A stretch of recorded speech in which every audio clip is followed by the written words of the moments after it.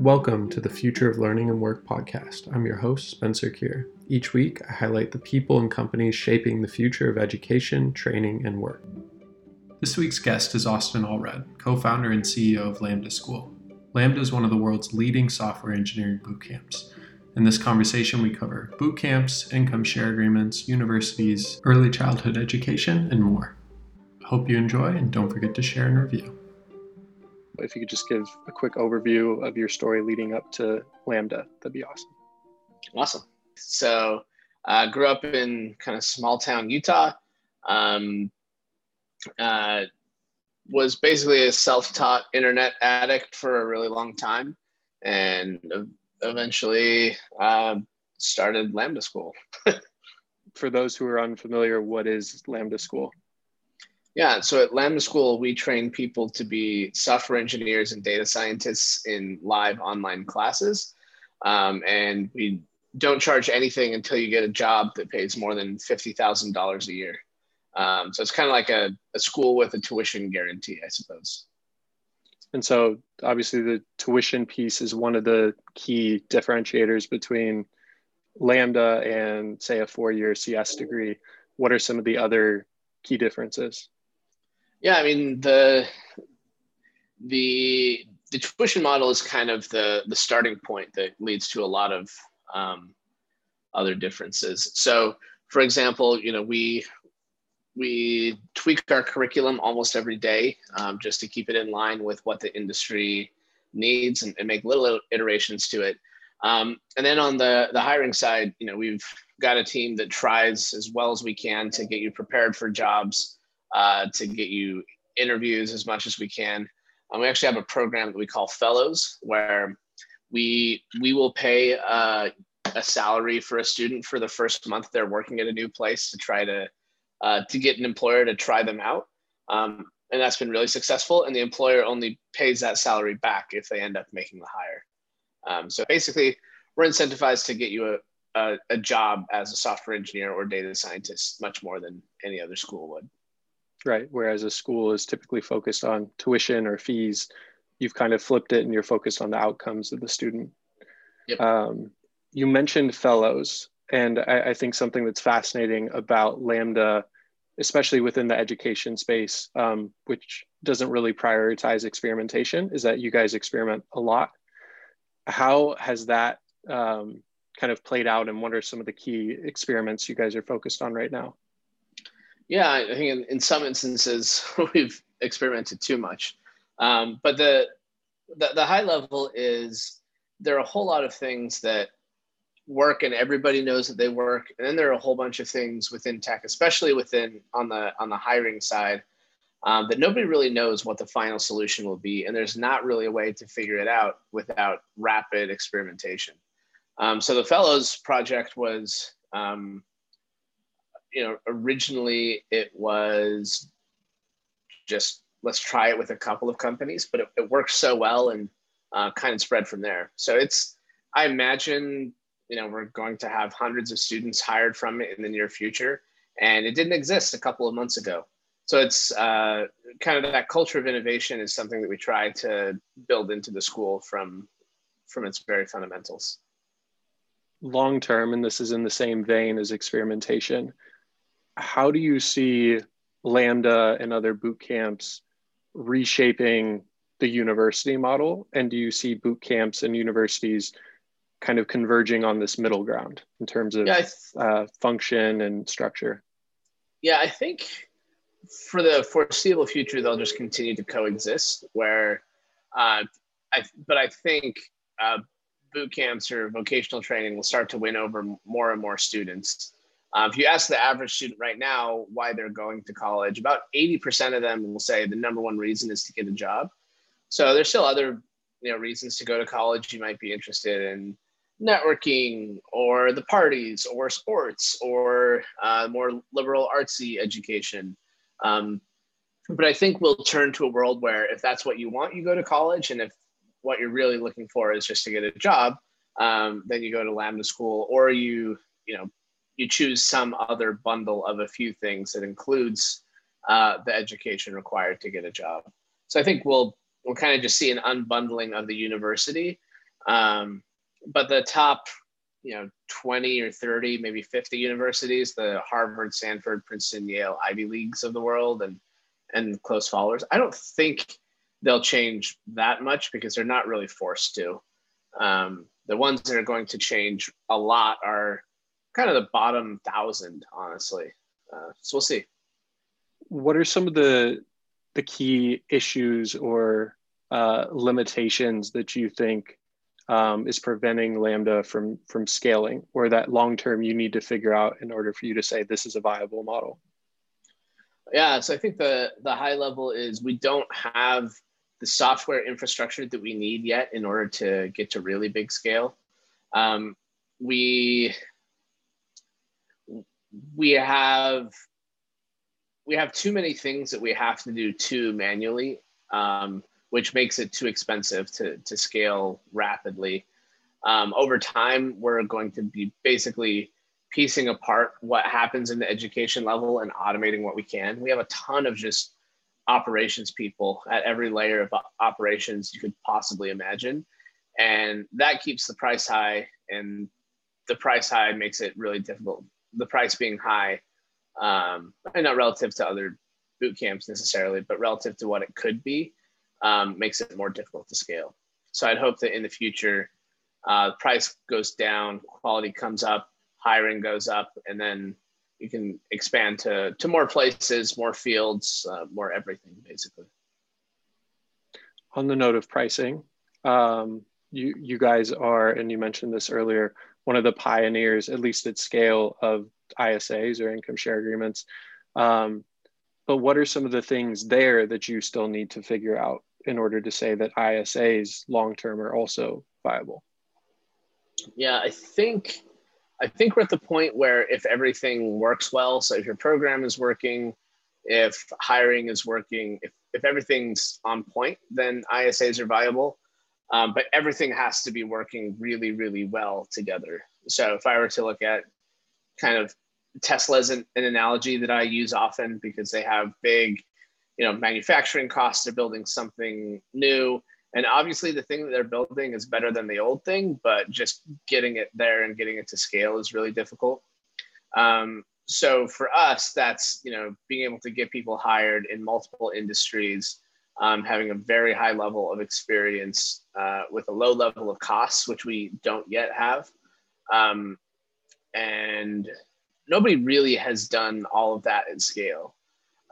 Once that happens at scale and it's really working, then I think it's just students will pick it. The price of the ISA will go down, the level of payments will go down. And it's going to be kind of it either works or it doesn't kind of a thing. It's going to be a binary outcome where everything moves to ISAs, or ISAs die off and cease to be a real option for students, which would be a tragedy. I mean, most ISAs aren't profitable yet, is the high level. And it's really difficult to make them be profitable. You have to have everything working in sync, from the school to the outcomes to the servicing. It's not quite there yet. I think it will be in the near future, at least at Lambda School. And then it's time to scale. Not quite yet, but we're getting close. Are there other tuition models that interest you, or do you think it is binary, like you said, where it's the ISA or the current model? Maybe they evolve slightly, but those stay true to their nature. There are other models that are interesting. Both there's employer pay and different ways to make employers paying for tuition happen. We do some of that where we have what we call employer-sponsored ISAs, where the employer can basically knock out the ISA for the student, or can knock out a portion of the ISA for a student. So I think that's really interesting. And ISAs, I don't know if they will look exactly like they do today in the future. The high level is it's a de-risked mechanism where a student only has to pay if they're successful. The important thing is kind of the incentive alignment between the school and the student. There are a lot of different ways to do that. And some of them are built out of debt, while others are built out of equity. So I don't know exactly what it looks like, but I think that principle will continue to remain true. You mentioned employee-sponsored tuition repayment. In that same vein, why haven't we seen, well, we've seen Shopify, for example, with their dev degree program. Why haven't we seen other big tech companies rolling out in-house boot camps to bring in talent that way? The short answer is building a boot camp is really hard. And admissions is hard, and the teaching is hard. So you don't really, I don't think we'll see a big corporate player. Maybe Amazon would be able to pull something like that off, but the investment to make it work really well and be so far outside of what you're doing, it's just really high. So for most companies, it just makes sense to, keep doing what you're doing and let somebody else run the school. And I'd imagine that will stay true at most companies for the foreseeable future. It's funny because employers are happy to pay. They can cover tuition, they can cover cost of training once they know that that's what the demand is. But it's difficult when they don't know whether they want to hire a student or not. They can't. It's the models that work now are more kind of upskilling. So take a customer service rep at a company and make them a software engineer.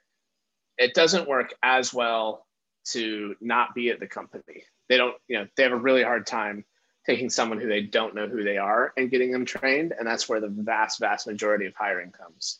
So in effect, our employer-sponsored ISA serves that mechanism, just without the employer having to know who the student is up front. So we can handle the training, we can get them placed at the company, and then they can pay for it the same way they would have if it were internal.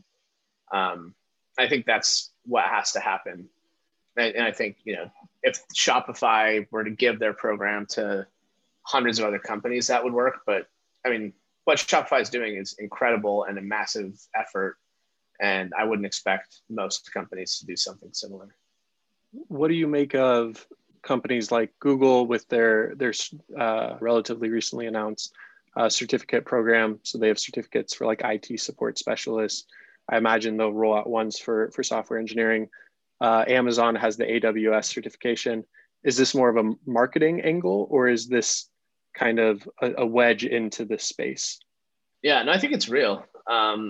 I think the problem that they have is, it's great if Google recognizes a certificate, but what's the likelihood that someone who's studying gets hired at Google?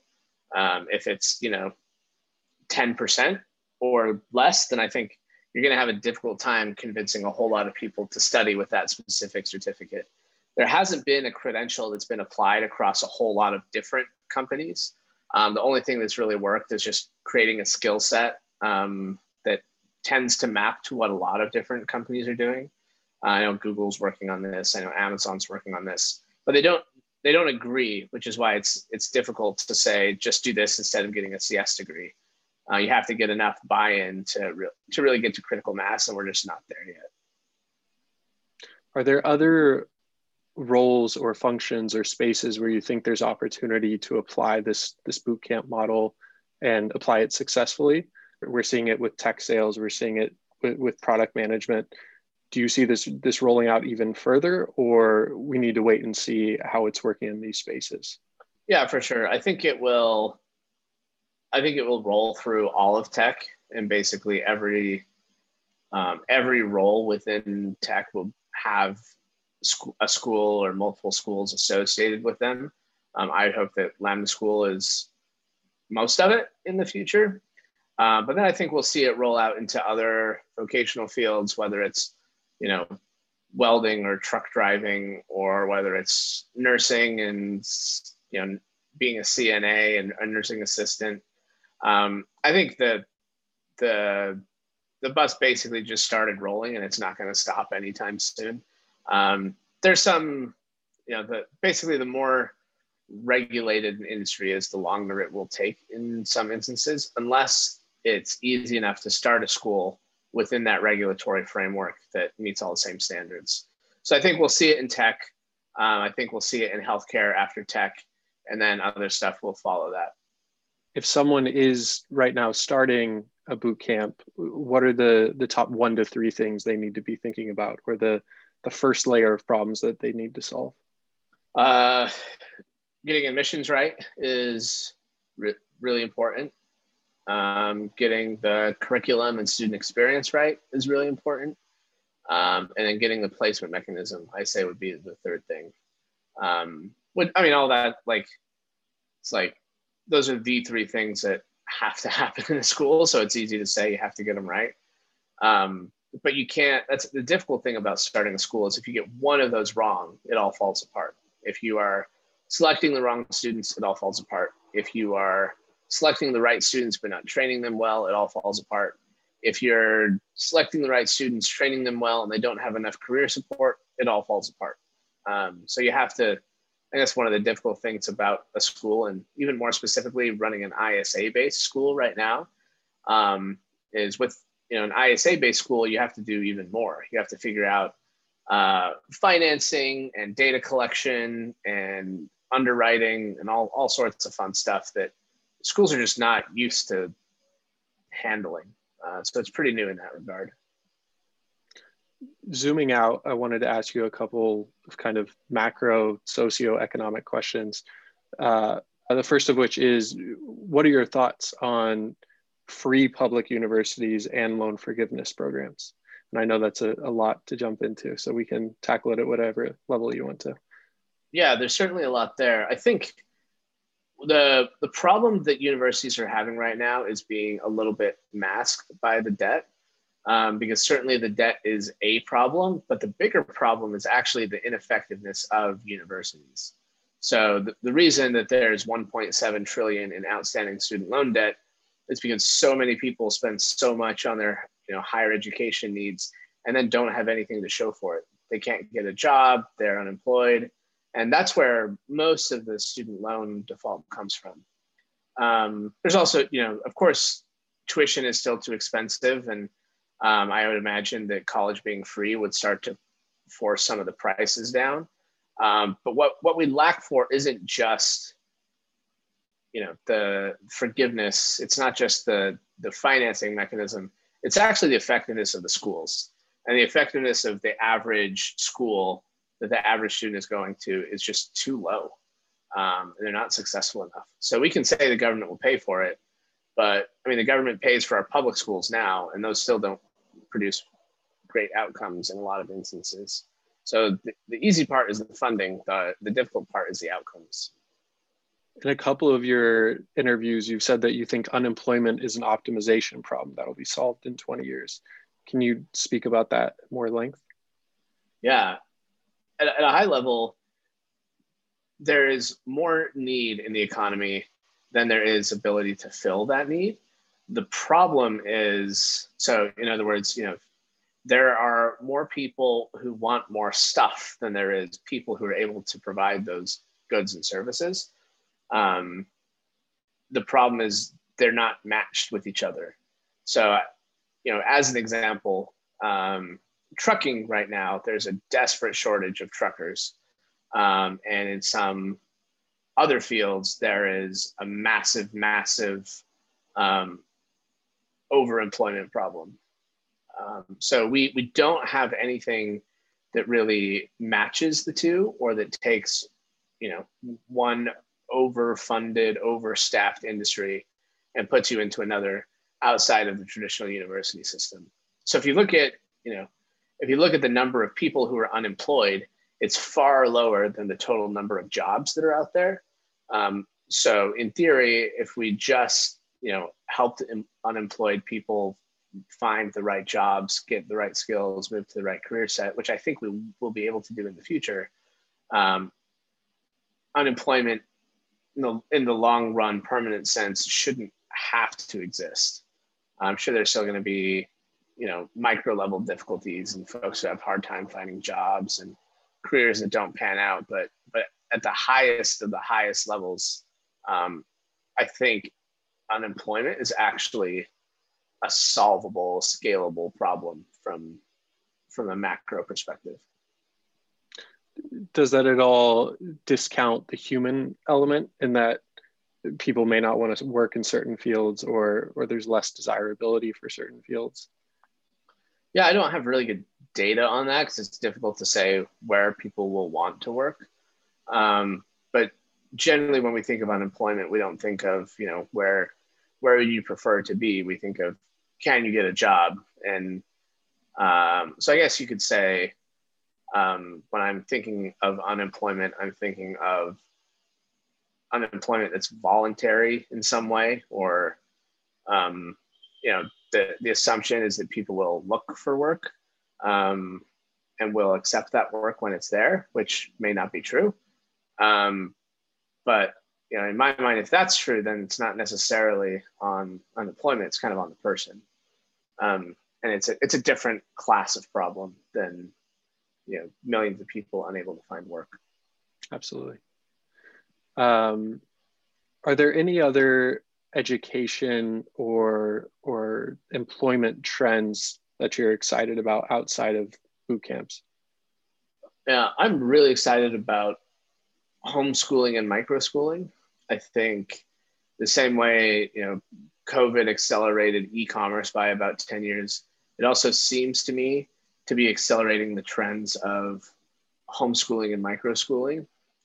We'll see how much that sticks. But I'm excited for more folks to be able to experience and experiment with alternative types of K through 12 education, because I don't think we're anywhere near what the optimal experience or learning or outcomes are.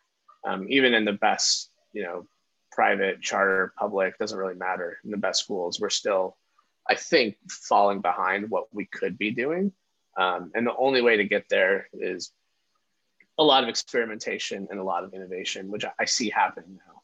And that's really, really exciting to me. Yeah, I just had on in the last episode, Kelly Smith, the CEO of Prinda. Yeah, they definitely come to mind when I think of that. Yeah, that's a space I'm passionate about. And I think a lot of the stigmas about homeschooling and microschooling have worn off in the last year, or have been kind of starting to at a minimum. Yeah, exactly. On that note, are you currently homeschooling your kids, or do you have plans to in the near future? Yeah, so I actually have a daughter who is right now in public school, public kindergarten, and we're figuring that out in real time. So I would be surprised if by this time next year she's not in some way homeschooled. I don't love the private schools that are near me. I think a lot of them are pressure cookers trying to incentivize the wrong things in many instances. But I think, my wife was an elementary school teacher, and I'm invested in enough homeschooling companies. I think there's going to be a solution that's right for our family. I'm not quite sure what that is yet, but I'd be surprised if it remains public school for, all of my kids growing up. Are there any other, I guess, contrarian or unorthodox approaches you're taking to your own kids' education? I think,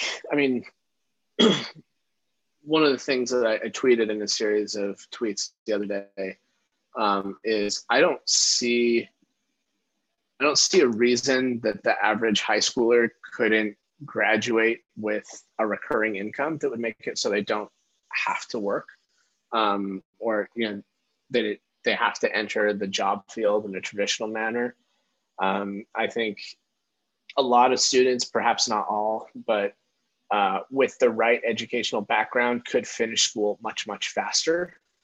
So I talk to kids all the time now that I'm in the education space who are at high school graduate level at 13 or 14.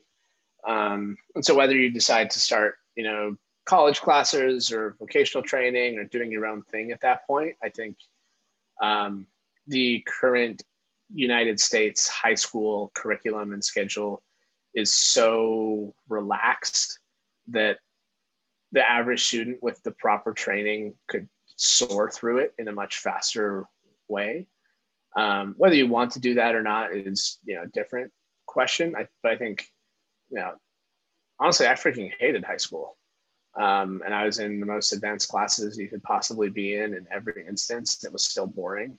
I would have loved to have done something else. I didn't realize that was an option at the time, where I would have done it. So for my kids, I don't know what their preference will be, but I want them to be able to live their lives in the way that they see fit, even as a teenager. I think they'll be able to handle and comprehend that kind of a decision at that age. But we'll see. My oldest kid is 5, so I may have no idea what I'm talking about yet. Yeah, it seems that the K through 12 in particular is a one size fits all model with a standard schedule. There's no really accelerating that unless you're incredibly special and advanced, and you're always moving at the pace of the slowest person in the classroom. And I think that's a byproduct of school being more about babysitting and prepping you for the workplace environment than it being about education and growth. I've talked to John Danner a bit about an idea I've had, which is taking elite high school graduates, putting them through a boot camp and prepping them for apprenticeships or internships in non-technical roles within tech. So things like sales, customer support, product, obviously would have to hone in on one of those to begin with. But I think it's sad, frankly, that a lot of high functioning high school graduates just feel pressure to go directly into university because that's what they're told growing up. That's what everybody around them is doing, when they could jump into, and they theoretically could do this with Lambda right now, but I think this opens it up to people interested in non-technical fields as well. They could go through a 6-month program and we could connect them with tech companies and get them that exposure and that would normally come from a diploma, but accelerate that timeline, do it for lower cost, and kind of accelerate their career in the process. So yeah, I agree. Yeah, that's something I want to explore more. So you're very active on Twitter, as I am. And in my own experience, I've seen Twitter act as a kind of an informal tool for education, networking, career services. Have you seen that in your own experience? And are there any anecdotes along those lines? Oh, yeah. I mean, as the wildest example that I can think of, a couple of days ago, I was tweeting about some of my really small angel investments.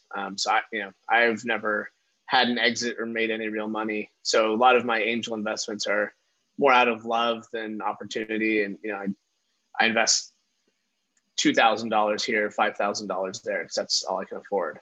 So I was tweeting about that. And then Sahil, the co-founder of Gumroad, was like, "Hey, you should raise a rolling fund."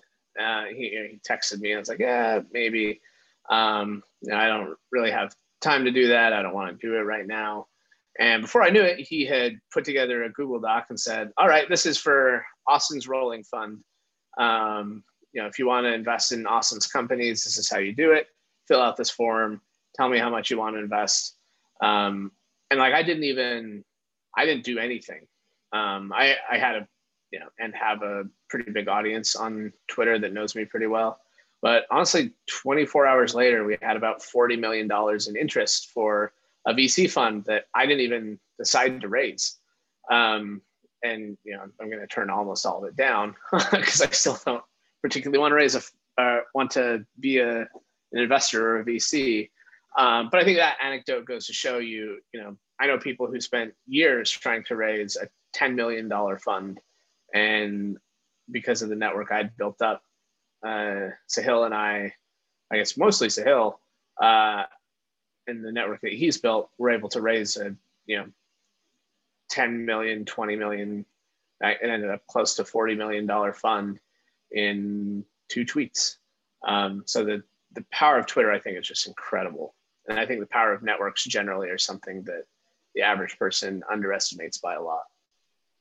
Yeah, I think historically, businesses have taken the approach of building a product and then attracting the audience, but it seems like that has been flipped on its head in this community-driven age of the internet, where you build an audience that's loyal, they trust you, and you have the ability to build products and services for them. You can launch a fund, you can do a Substack, you can launch a podcast, and you instantly have an audience for that. So that's fascinating to hear. That's really all I've got. I think we burned Awesome. through these questions faster than I expected. But thank you again so much for taking the time to talk. And I actually would encourage you to do that rolling fund, because I'm somebody who I want to invest small amounts into companies like Lambda. I don't have the ability to write 25K checks to all of them. But I would, and I don't know how I missed this, by the way, but I would absolutely invest in that fund if you do decide to roll it out. Awesome. Well, So I'll figure it out. I'll let it. you know. Yeah. Awesome. Cool, man. Thanks for taking the time. That was fun. Yeah. Thanks again. I hope you enjoyed the conversation. Don't forget to review and share, and stay tuned for more episodes.